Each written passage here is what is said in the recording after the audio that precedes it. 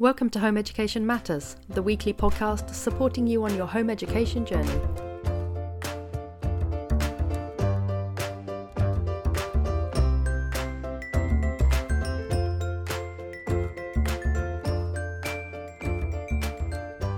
We are joined today by Juliet.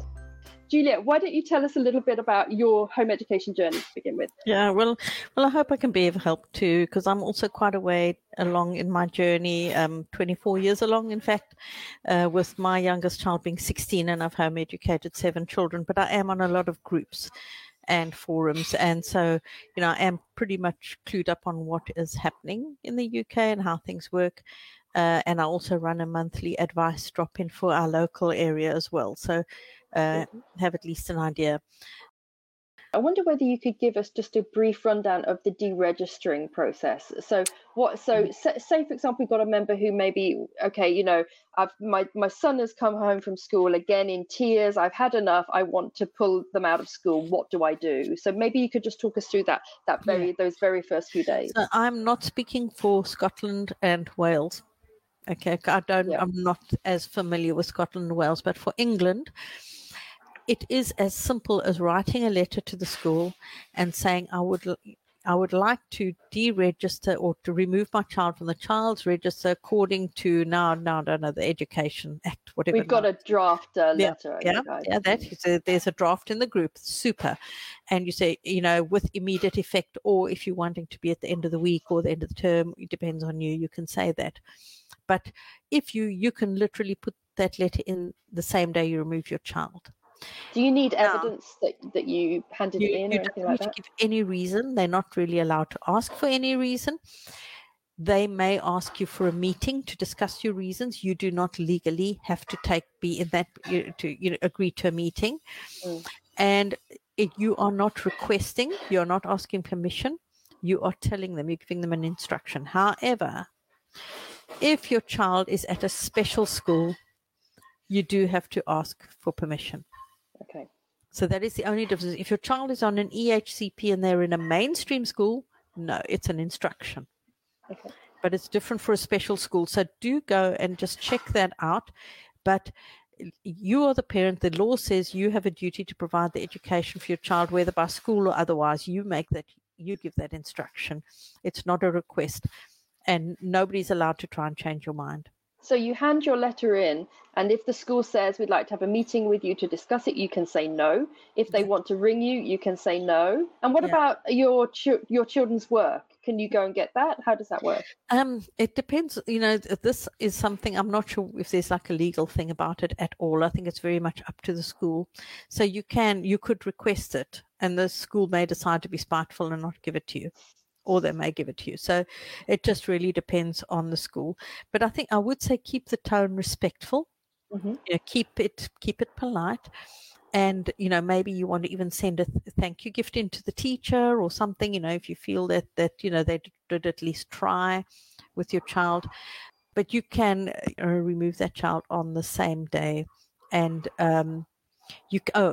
this is something like, say, for instance, and you can actually, if you want to decline a meeting, just say to them, look, I've fulfilled my legal obligations.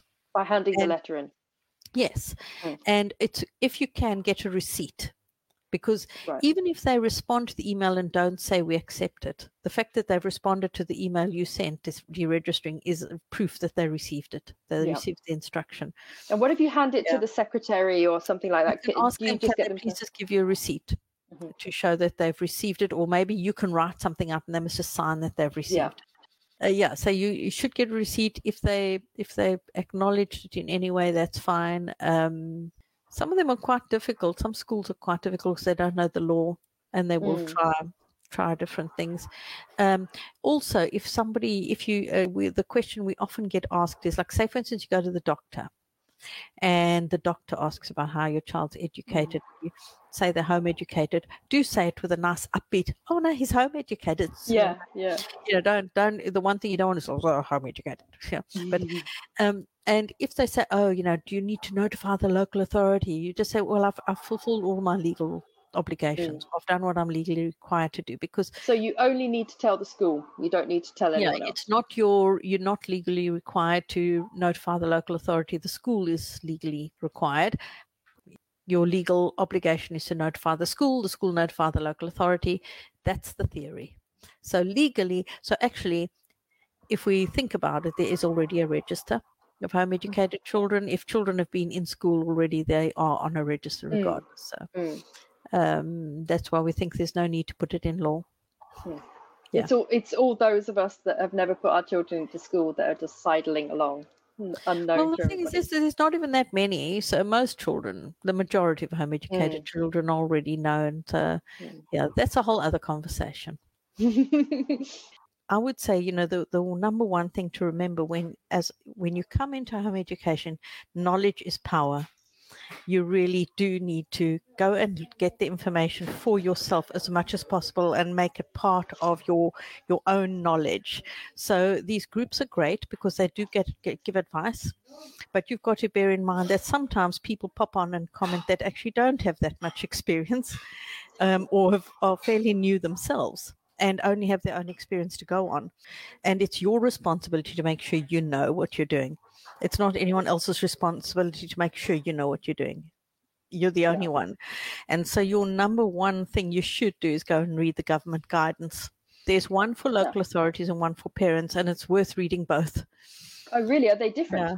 They do differ slightly, and it also gives you an insight into what the local authorities' approach might be. So the local authority is going on their advice, and we're going on the parents' one.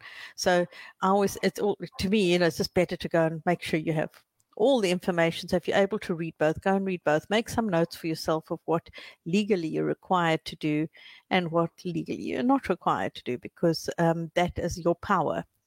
Yeah, and unfortunately, it is the case where in some parts of the UK, it is up to us to remind local authorities of their job, because there are some that think that they have a remit that they don't actually have, and some where they actually misquote the law. It is scary, but we need to know that, because it is power, and we are empowering ourselves to know how to respond. So what are the basic things we need to know? So when we're confronted with somebody who may be saying something that isn't right, what are the sort of like the basic things we need to know? Well, I think the very first things to know is that you absolutely have a legal right to home educate, and nobody can tell you different. The circumstances differ depending on if you have a child with special educational needs or if you have a looked after child. That kind of thing will be different. But for the most part, what the law actually says is that it is the duty of the parent to provide an education for their child. It doesn't actually say it's the duty of the local authority or the government or anything like that. It says the duty is on the parent. And the duty of the local authority is actually not to prove that you're providing a suitable education. The duty is to prove that you're not providing an unsuitable education, if you get the difference. Yeah, so the onus is on them to prove that you're doing it wrong. If they want to take it further, so it's not that you have to prove anything, they have to prove that you're not doing it. It's interesting. So you have to provide reports, I believe, do you? Or do you not? You actually don't. You can provide information in whichever form you prefer, and that's actually what it does say in the guidance. Sorry, there's a lot of background noise here. I don't know if you're picking it up on my mic. It's okay. We even joke, you could provide that information through interpretive dance if you chose. A few of us will choose that option. But generally, a report is a more convenient option because you can put neat little headings, you can slot everything under, you can provide that information. Legally, you're not even required to provide evidence. You're not required to provide a timetable. They often ask that, don't they? They often ask for evidence. So yes, they have no rights to ask for that. Well, it's basically, if they're asking for evidence, my point of view is they're actually calling you a liar. So if you say something in the report and they say, we actually need something to back that up, that is actually basically they're saying, well, we don't trust you, no, trust your word. Yeah. And there's actually nothing in the law to suggest that they can take that stance at all. The law, as it's currently worded, maintains this balance between parent and state. It maintains protections for both parties. which is very necessary. If you were to not provide, if they were to say we want evidence, and you were to say, well, you've got no legal right to ask for that, is there a concern that they might then escalate that to? Yes, and it does happen. And it does happen. It's very much for the parent to decide what they want to do about it. The risk is that if you provide that information, they may then say it's still not enough, and they may demand more information, and they may demand more information. So you have to decide where you draw that line for yourself. The same applies as to whether you allow the local authority to visit you in your home or not, or you meet with them in person. It's for you to decide where you feel comfortable. Some local authorities, it seems, have unjustly sort of set themselves in opposition to home educators. So instead of seeing themselves as being a supportive force, which they can be, so we're very lucky here in Coventry, we have a very supportive, positive local authority that's really helpful to families, and nobody feels threatened. So people are quite happy to meet with her because she sticks to the law. But in some local authorities, they don't. And the culture is one of hostility almost, or of conflict towards home educators. There's some local authorities where they want to see every single child in their area back in school. So if they're starting out from that basis, if that's their starting point, they're not really interested in anything you're going to show them. They're going to have a problem with everything you show them. Because they're starting from the standpoint that they already think what you're doing is wrong. Yeah. Some local authorities might say it's not enough. And so I have helped quite a few people with their report writing and that kind of thing. You know, the thing is what I would do is perhaps you can put some extra like examples of things you've done in there. Another thing you can do is, so I would often say to people just to also use bullet points. So if you've done like a number of different things through the year, you say, yeah, over the course of the year, we have covered the Romans, the Tudors, the blah, blah, blah, blah, blah, blah, whatever, bullet point list. You kind of can feel that way, your way out. But a local authority is actually kind of obliged, if they're not happy with your report, they're obliged to kind of come back and say to you, look, I've got some concerns about this, about that, about that. They're meant to state what their concerns are. Okay. Some of them don't. And some of them you've got to go back and ask them, and then they still don't answer you. But then that's what these groups are for, is to support you through those sorts of communications. So if they come back to you with concerns, then you should be able to come back and address that concern. The other thing, just to going back on the subject of reports, is always put in a list of resources. Some people joke and say, I have one brown marker, I have one green marker, I have one, that's an extreme. But, you in that list of resources, you list like anything, so you've got marker pens, we've got pencil crayons, we've got wax crayons, we've got a whiteboard, we've got a coloring in books, we've got, read aloud books, we've got reading books, we've got a computer, we've got play equipment. So you put everything down there. And this, we were talking earlier on about progress. The thing about progress, all I would do is, if you've done a report before, refer back to that and say, this is where we were at last year, and this is what's happened in the past year. And don't say what you're going to do in the future.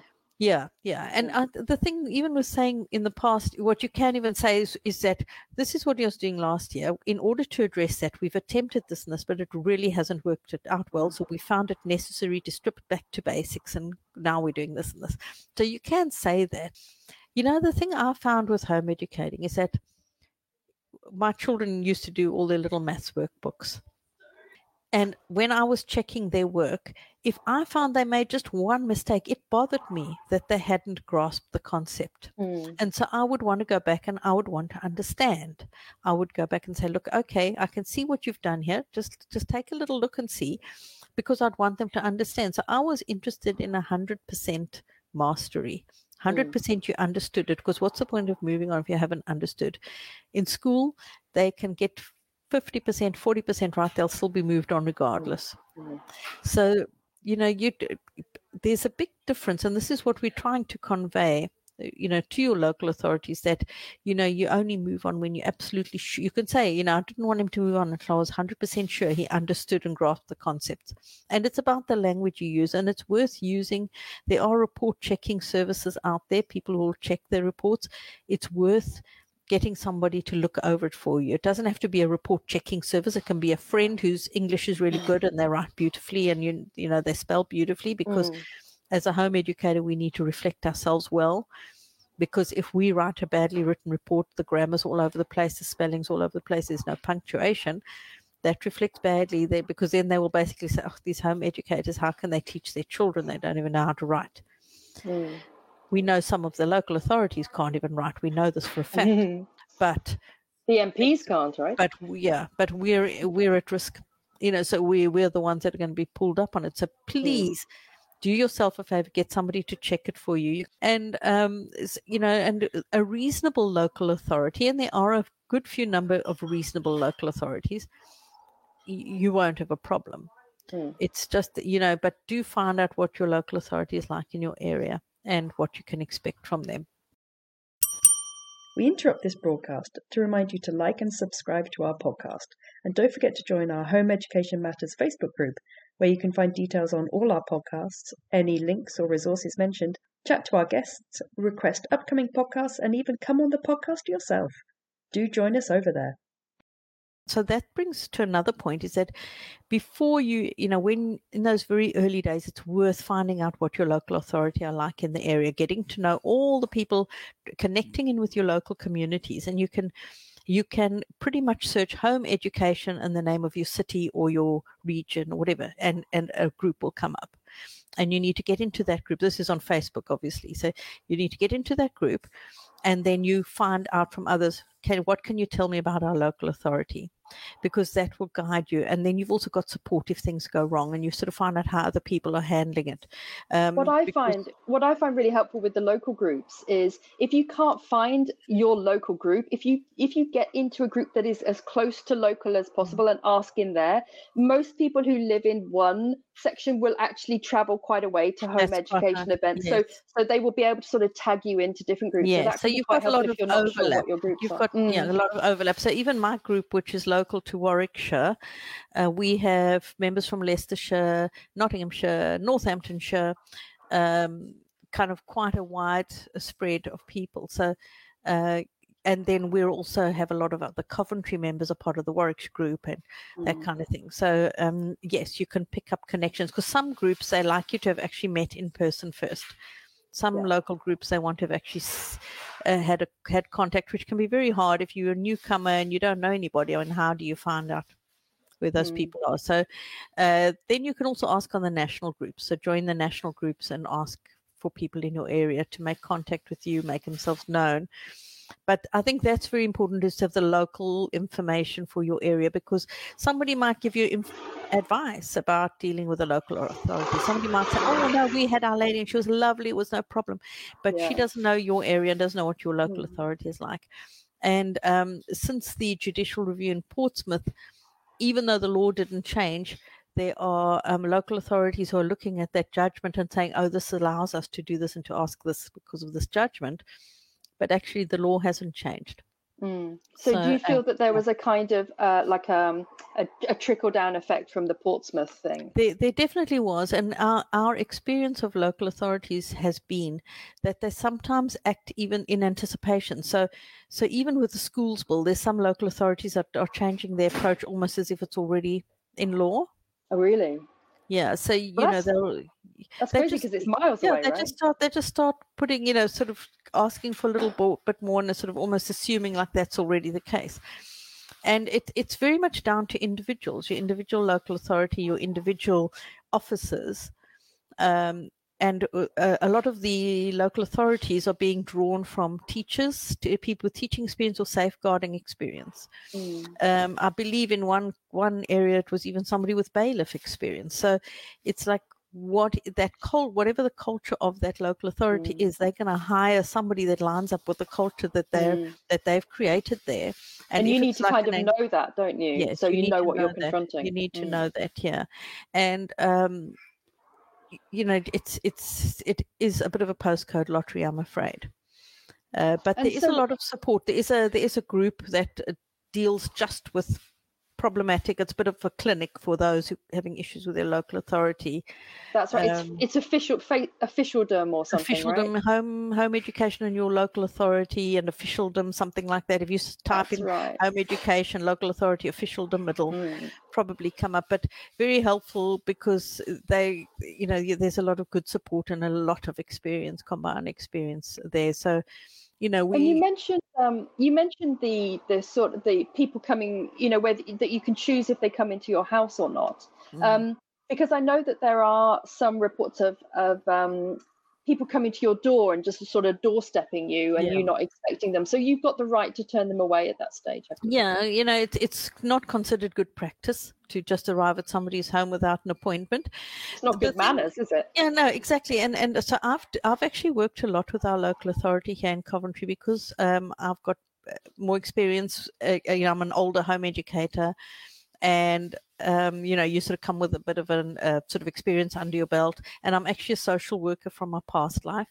And one of my other home educating friends is a teacher, and the two of us, teacher and a social worker, we went along and we were able to engage really well with our local authority because, first of all, they kind of like could hardly ignore us because we're teachers and a social worker who've given up to home educate our own kids, so they can't like dismiss you as and we sort of spoke and really, really focused on mutual trust and respect.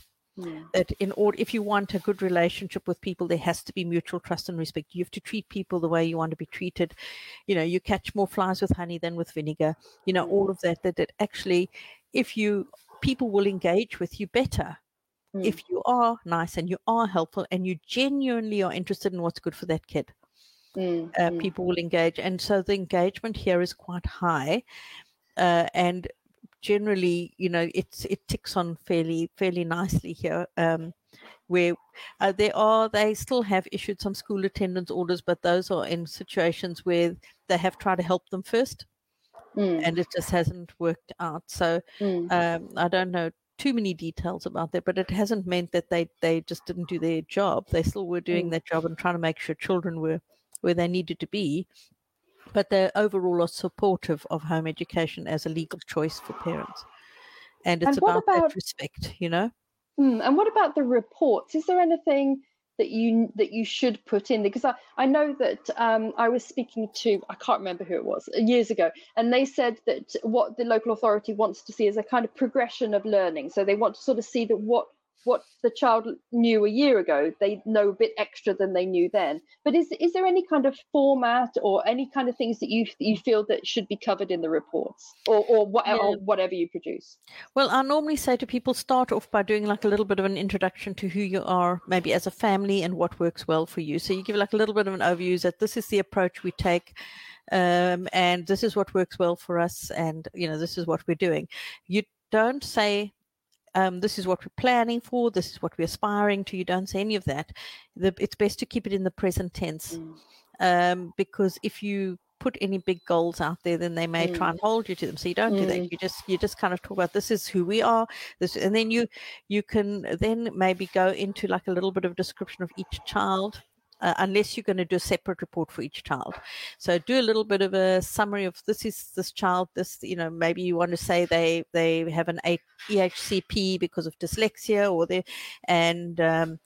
so workers needed to focus on this and this and this, and you just talk about what you're focusing on. Then you can break it down by subject. Now, if you're like an unschooler or somebody who doesn't really pursue like a formal structured form of education, that's absolutely fine.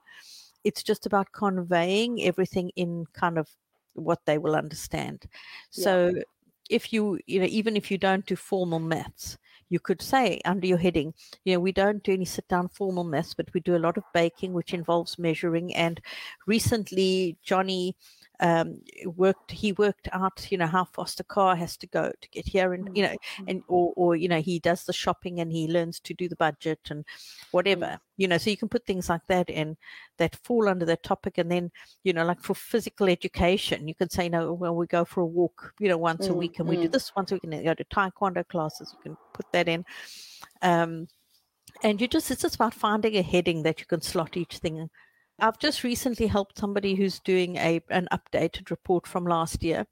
And basically, I've just said to her to say, as mentioned in my report last year, we were working on this and this. In this past year, this is what we've done, or like the one son who's got some learning needs. We had to really take things slowly at his pace, but he's actually becoming more curious, and he's enjoying doing this and whatever.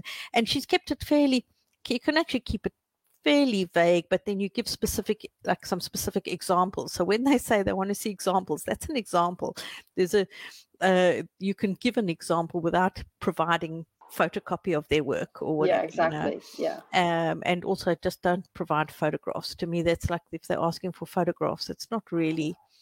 So you can give examples of work. I wouldn't. I would write about it. They're reading this, they're reading that, and they're reading whatever at this. Is that level. Because you're setting the bar like almost too high for yourself for the future? I think it's just you're trying to keep it to what information you feel they're entitled to. And because if you get into too much detail, you can actually set yourself up for that being picked apart. So it's about choosing your words carefully, and you can, so even if your child is performing at a slightly lower level than what they would normally be for their age, it might be that they started off at a lower level. So then I would say, when Johnny came out of school, he was only reading at this level. He still hasn't quite reached the level for his age, but he has progressed from that level to this level. So you can do things like that. It's. I think it's more about just sort of showing that you're doing something about each kind of little area that you define. So they like to see the different curriculum subjects being approached. Yeah, even if you're not approaching them formally, you just take what you are doing and you just slot it under a topic, and what some people like to do is just keep a diary throughout the year and just keep little notes, or you're taking photographs and you've got photographs on your phone and you can go and remember what you did. Yeah, some people set up Facebook profiles and things like that just purely to keep track of their work. But I always said, keep the record for yourself and for your child. That the information helps you write a report is fine, but it's not for the benefit of the local authority. It's for you because you want the record. So that, don't do it for yourself first. And it is good to hold on to some information so that even if you do eventually end up in a situation where you have to really prove to court or something, that you do have that information somewhere to provide to the court if you want to, because the court's a different story. But just then, going back to the GCSE, when the kids are a bit older, that really is about what, I always try and engage with my children from when they get to about 12, 13 to start thinking about what direction they want to move in.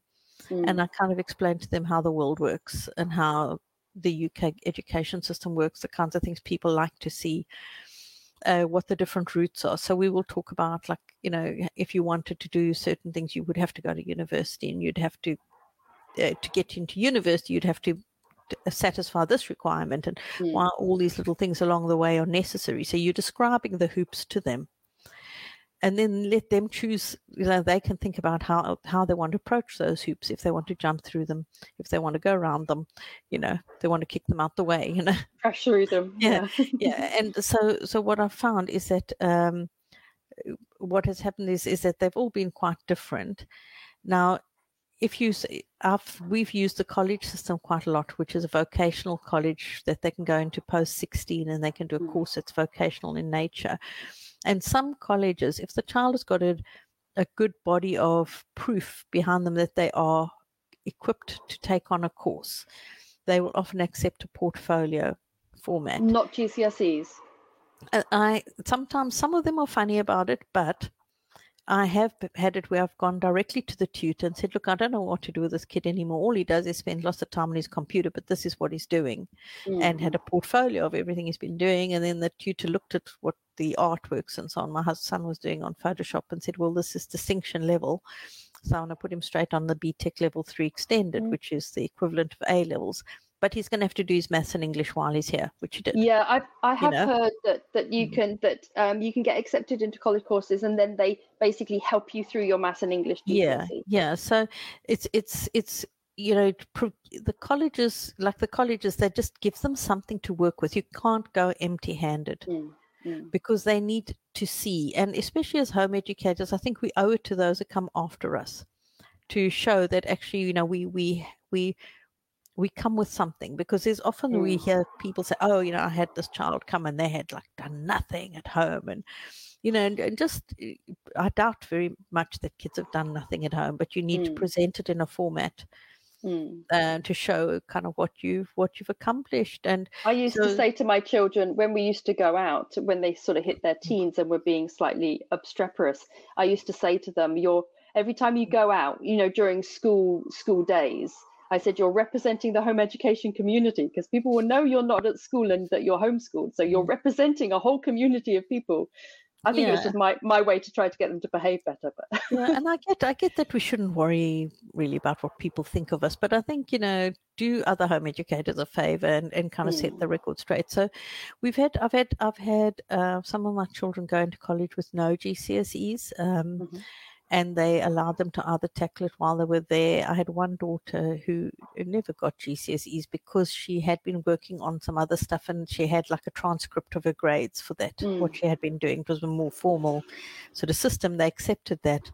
Okay. And she did get a university place after college as well, because she got all. Did she get A levels, or did she get like college? So she did the BTEC level 3 extended, which is equivalent to 3 A levels, and so she did really, really well with that, and she got all distinctions, so she was able to get a university place. Okay, so there are sort of alternative routes into college and university, but they're perhaps a little harder. Yeah, and or you have to be a bit more. Some people will say it was a bit more like that a few years ago, and it's very much dependent on the individual college and on perhaps speaking to the tutor. Because if, like in my son's case, we just happened to speak to a tutor who had a great appreciation for what my son had accomplished and was determined to get him on the course, you know. And that was extremely, you know, helpful. So I think I went along on enrollment day and we took a portfolio with us and said, just approached it from, we didn't say we want him on this course or that course or anything, or we want him on this level. We just said, look, can you perhaps tell us where, you know, if you've got a course that would be a good fit for what he's done, this is what he's been working on. And that kind of approach worked quite well, and they put him straight onto the highest option that he could have. So that was good for us.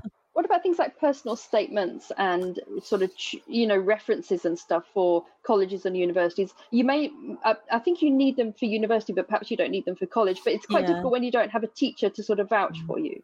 Yeah, you don't need it for college, but I would definitely try and get an interview, because the interview, the child then has an opportunity to speak to them for themselves. And the one thing I have noticed with a lot of home educated children is because they've had their interests, they are able to speak about their passion, speak about their interests, and the tutors really, really like seeing that and seeing how articulate they are.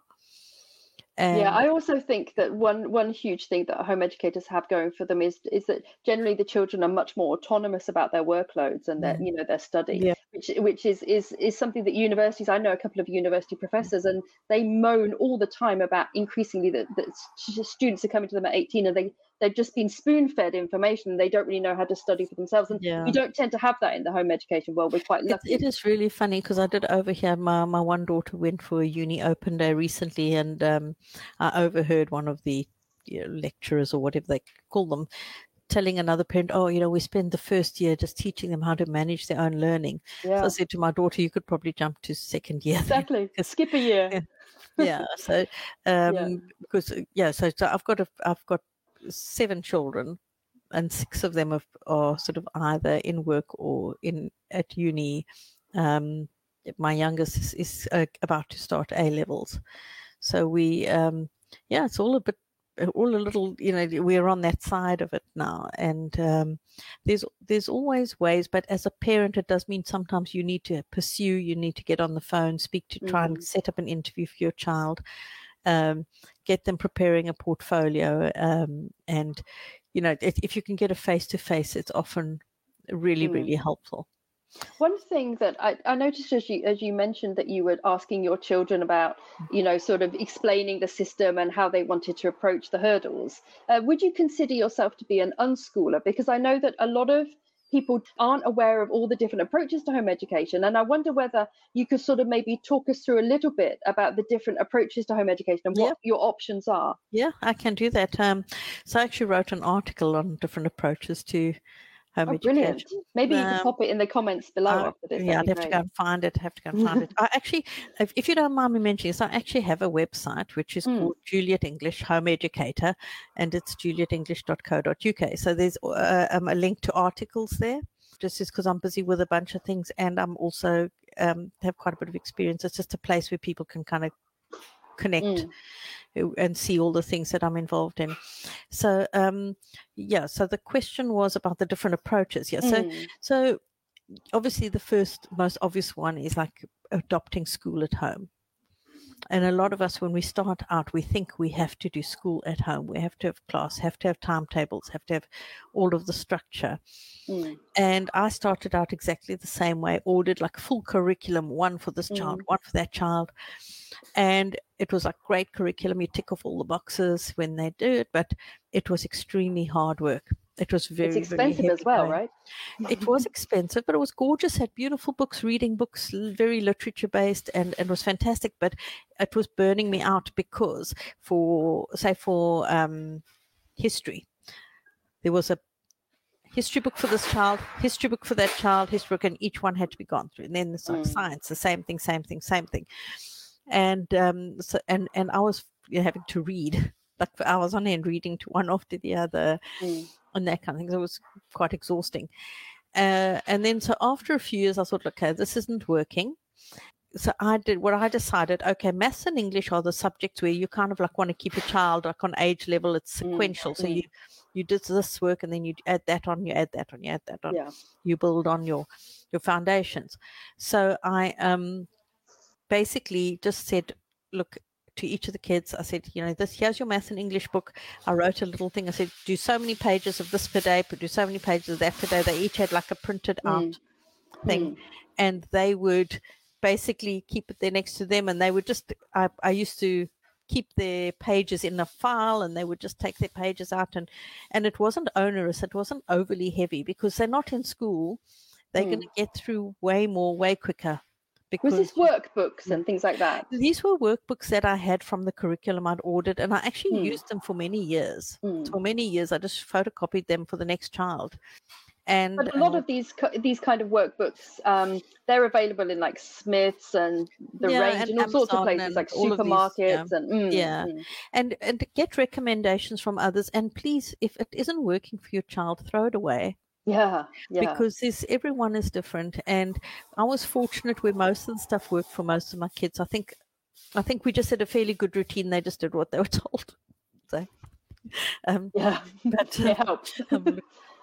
They were just used to it. This is what we do. So they didn't really question, but I know that's not the case for a lot of people. But it was so math and English, and everything else we just did together. So if we were doing anything science related or art or history, we just did it together. And over the years, I got sort of way more, relaxed about that. And to begin with, did you kind of plan these timetables? So did you sort of say, okay, like maths and English, they take out their workbooks, but we're going to do this for science this week. We're going to do this for art. Did you structure a timetable in that way? No, you never did that. I did have, I would have a book that I decide I'm going to work through, and we would just work through it. And then what I found really helpful is if you can connect with another family that you get on well with, or even 2 or 3 other families where the kids all get on well, you get on well, schedule like a weekly get together. And you decide, okay, for this term we're going to do, maybe you're going to do chemistry, or maybe you're going to do history. And you get together and you take turns as mums to do a little like presentation with the kids, or involve your kids, whatever. And then we would do an activity together. And when they were done that, we would have our lunch and the kids would go off and play. And this was like normally our Friday end of the week thing. And the children actually really enjoyed that because they were with their friends, so they were responding. And they, like, if you want to satisfy some nosy relative, they're doing group work, learning how to work part of a group.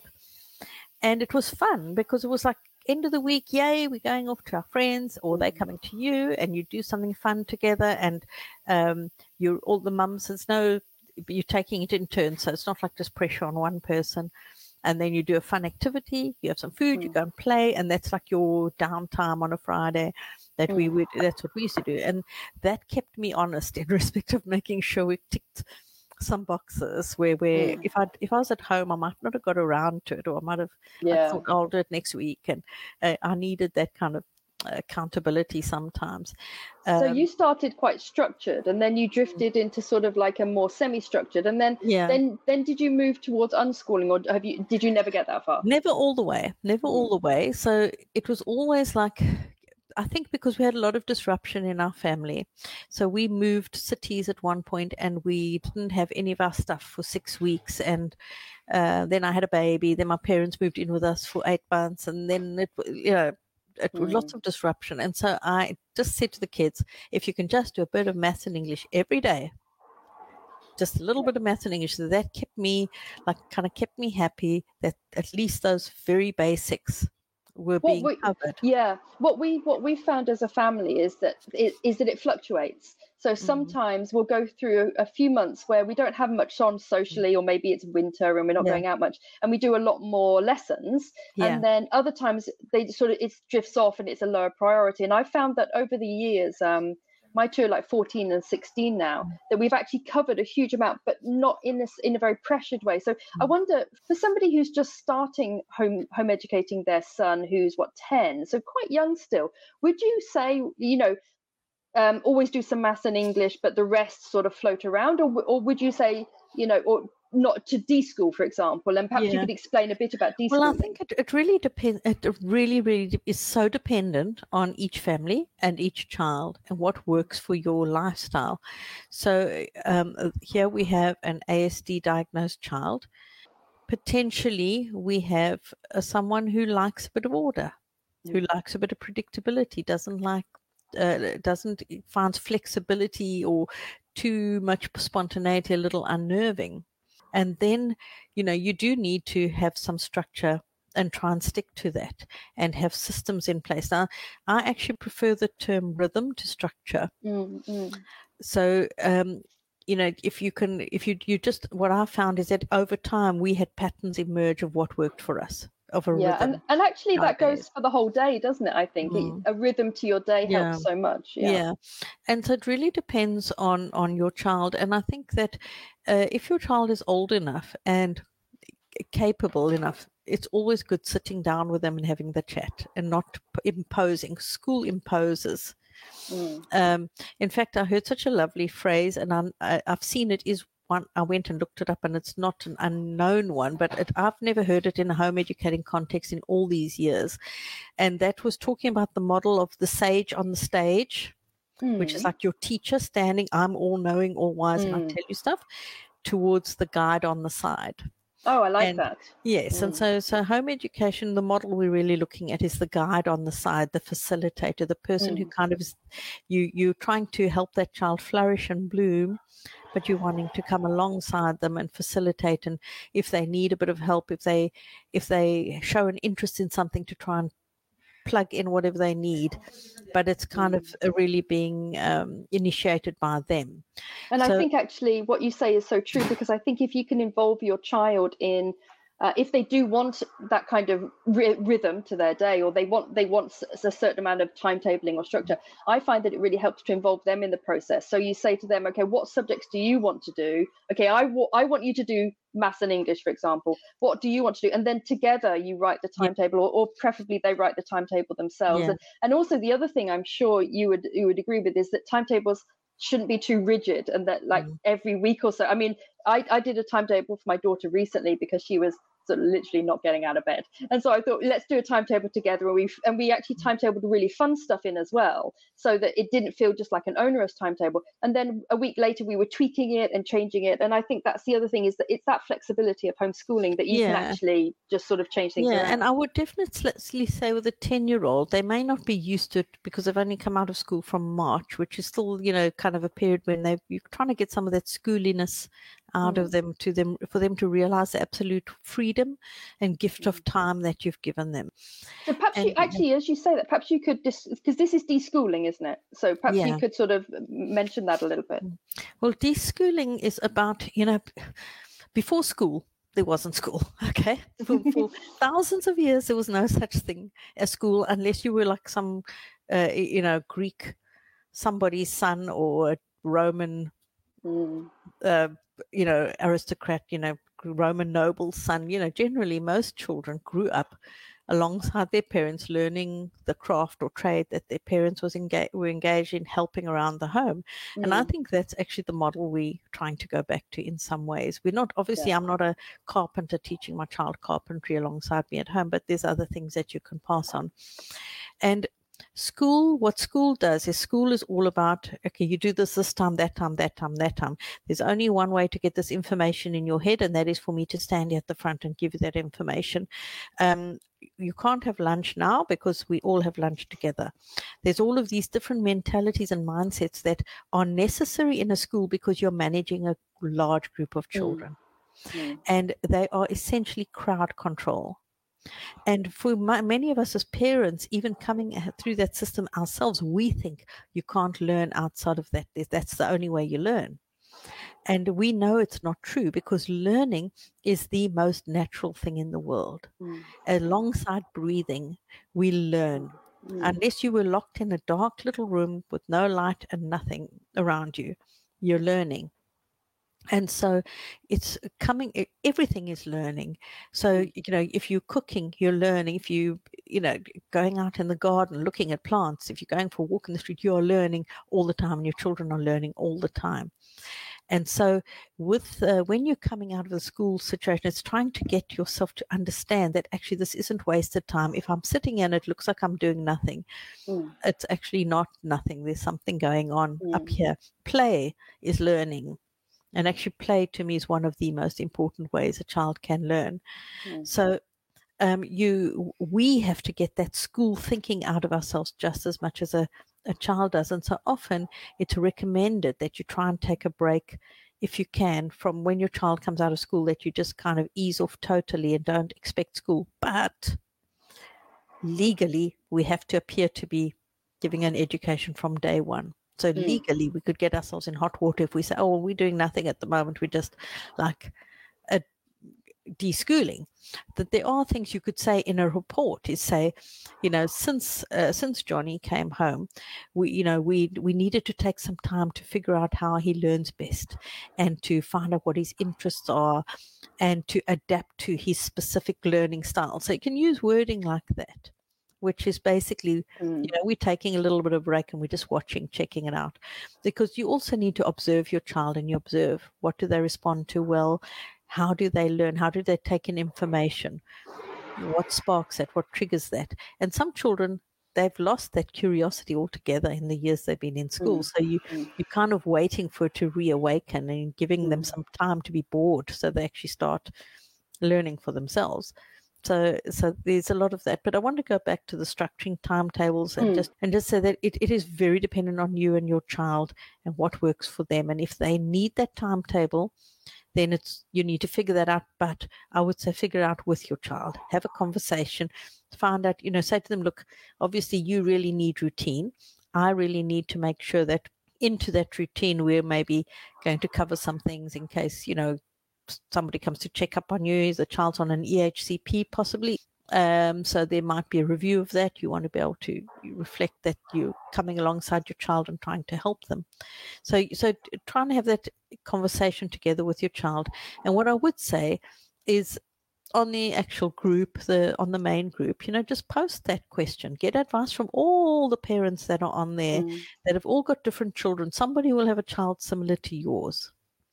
And so you read all the bits of advice and then decide which ones you want to try, see what works, see what doesn't. But timetabling is a very specific thing. Not everyone likes a timetable. Not every child responds well to a timetable. So it is very personal. My journey has been a bit all over the place because we lived in South Africa before, and we moved to the UK at quite an awkward time for some of my children when they should have been working towards GCSEs, and we hadn't. I was a bit clueless, and I had to figure out the system, didn't know how it worked. And so my older children didn't sort of do things traditionally at all, but we did make use of the college system, and they all got a qualification, and they're all in work. Some of them got some GCSEs, some didn't. And then it was also very hard back then to find exam centers.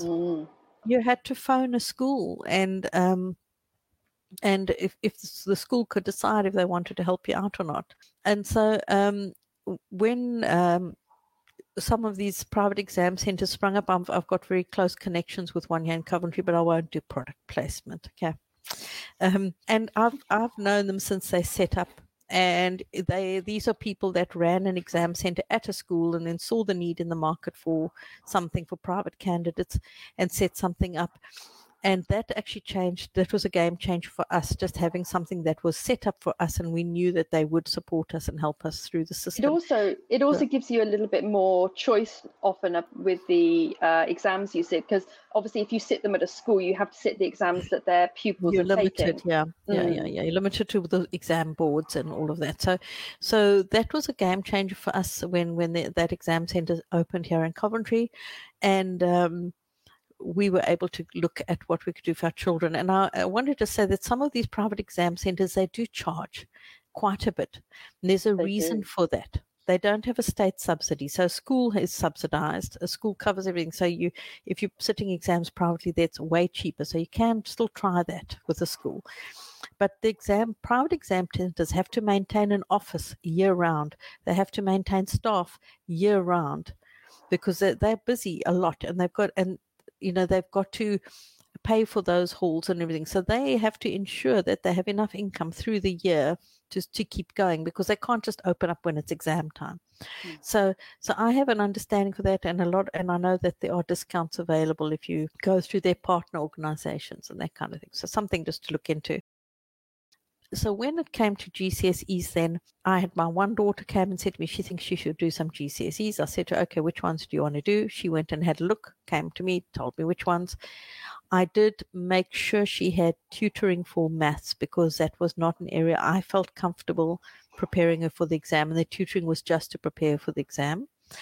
And then I had an English teacher friend who marks papers as part of her job, and I just brought her in a couple of times to just talk through what they would be looking through on the exam, because it's all about exam prep, really. Yeah, I found it very helpful to have tutors just in the last stages, when you've got all the knowledge consolidated and you need to learn how to actually put it down on an exam paper in the way that the examiner wants to read. Yeah, yes. I found it very helpful. And they sat them sort of staggered, so they would sit two at a time or whatever.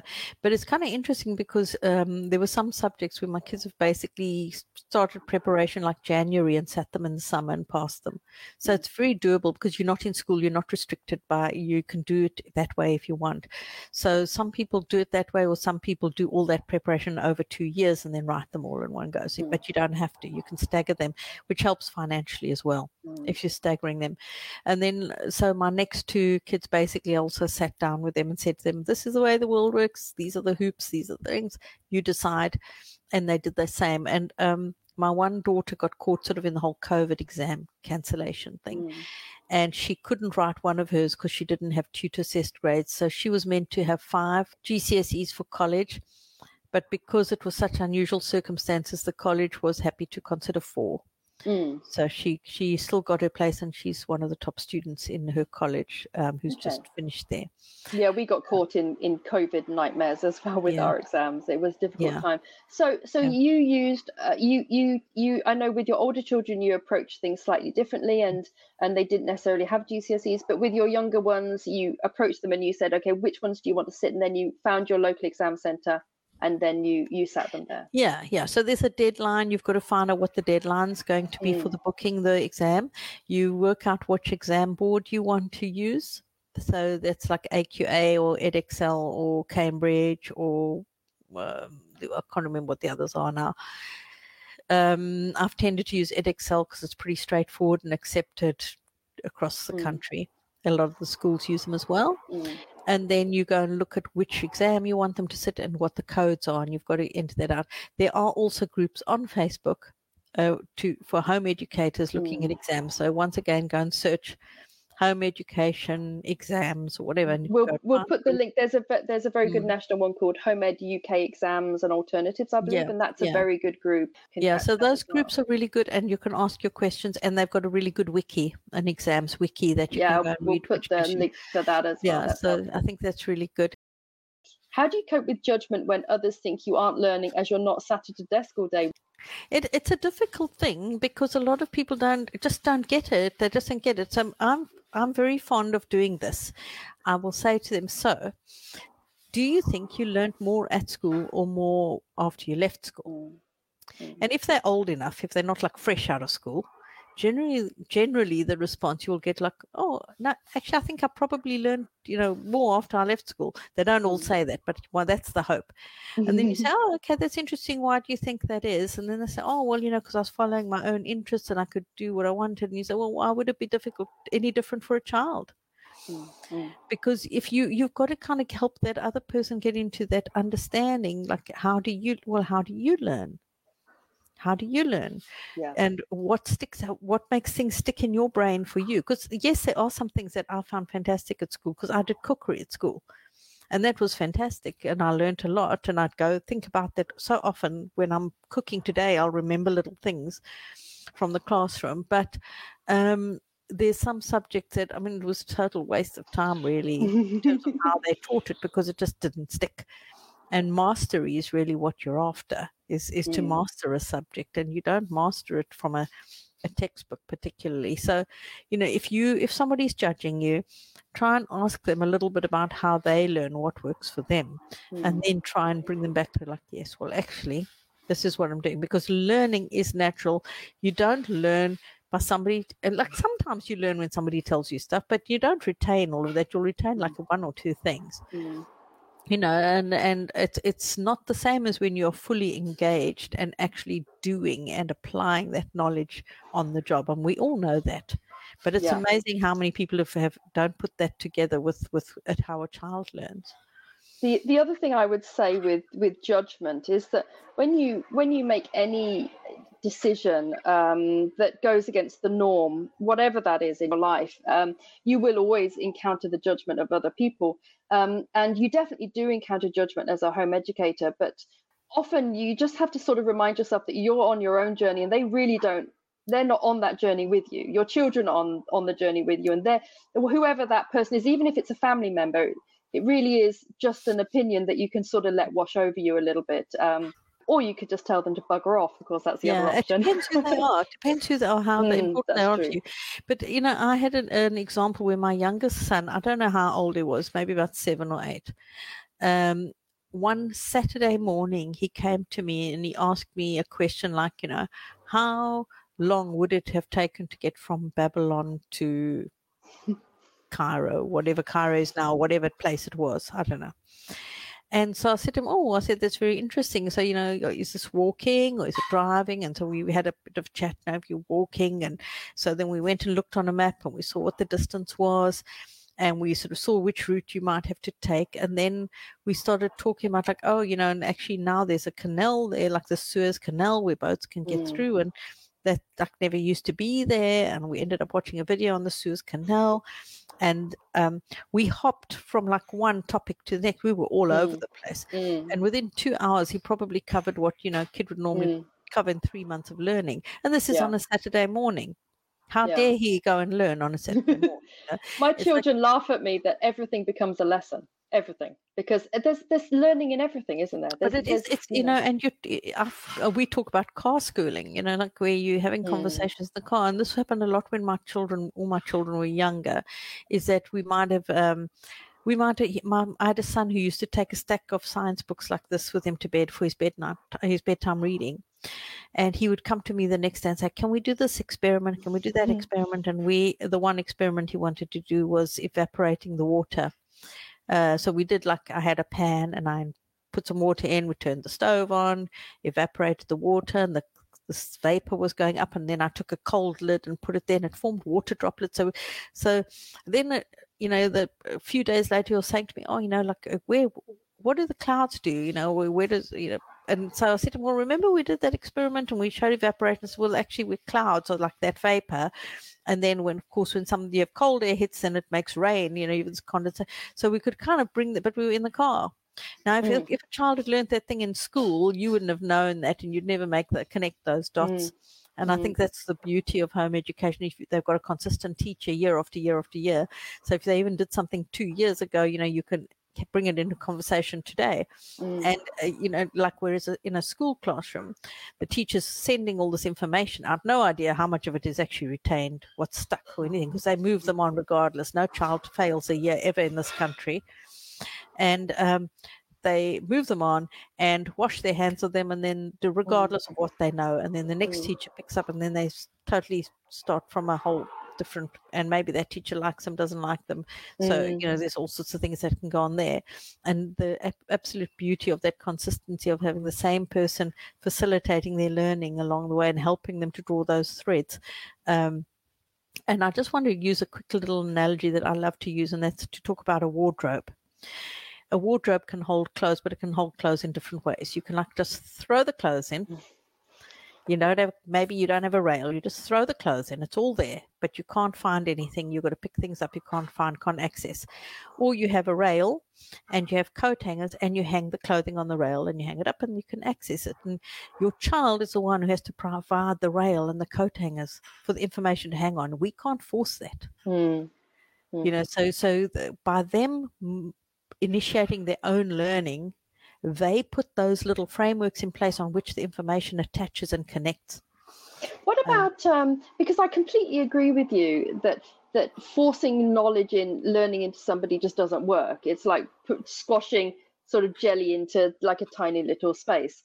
But what about our members who maybe their children have just been deregistered, they've just come out of school, and their child just really isn't engaging and doesn't want to learn, and as a parent they're thinking, well, I'll have to get an online school or something because I don't know what to do. I don't know where to go. I think it is a very difficult one, but I do think we all have to go through that journey for ourselves to kind of come around to realize, actually, okay, that wasn't maybe, because when I did all that structured stuff with the kids and did like actual fun stuff, lots of fun, with making things and dressing up and everything. And years later, I said to my kids, "Oh, do you remember when we did such and such?" I was like, "No." We had happy memories, but the learning was because it wasn't them; it was me. So it's like it takes a while to get around to that way of thinking. So, like for me, one of the things that really helped was starting to do things together. Now, you do still create those good memories and everything, even if the learning is. So you try and do things together that to try and find out who your child is, to figure out what makes them engage, to see what turns the lights on for them. And a lot of it is also about me being empowered as a parent and doing things that I enjoy and maybe bringing your child along for the ride and them kind of seeing your enjoyment of learning and your enjoyment of grasping with new material and a new understanding and that role model thing. But I can be very honest that the older I got, the more children are home educated, the later we did anything structured at all. So when I first started off, I was doing like the whole schooly thing from when they were 3, 4, 5.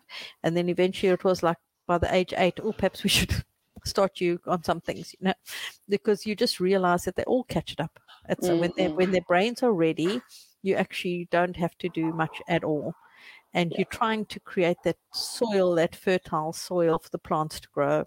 So, and there's a lot of great resources out there.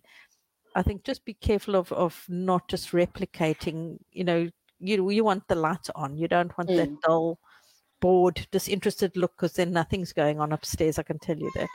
My experience of when home education fails and children get put back into school is when the child gets taken out and school gets replicated in the home. And I find that quite often then, like within a year, the parents put the child back in school because they're like, well, it hasn't worked. But what they've actually done is they've moved the school into their sitting room, and the child is still not engaging with the work. Yeah. And resistance, if a child is resisting, you're wasting your time.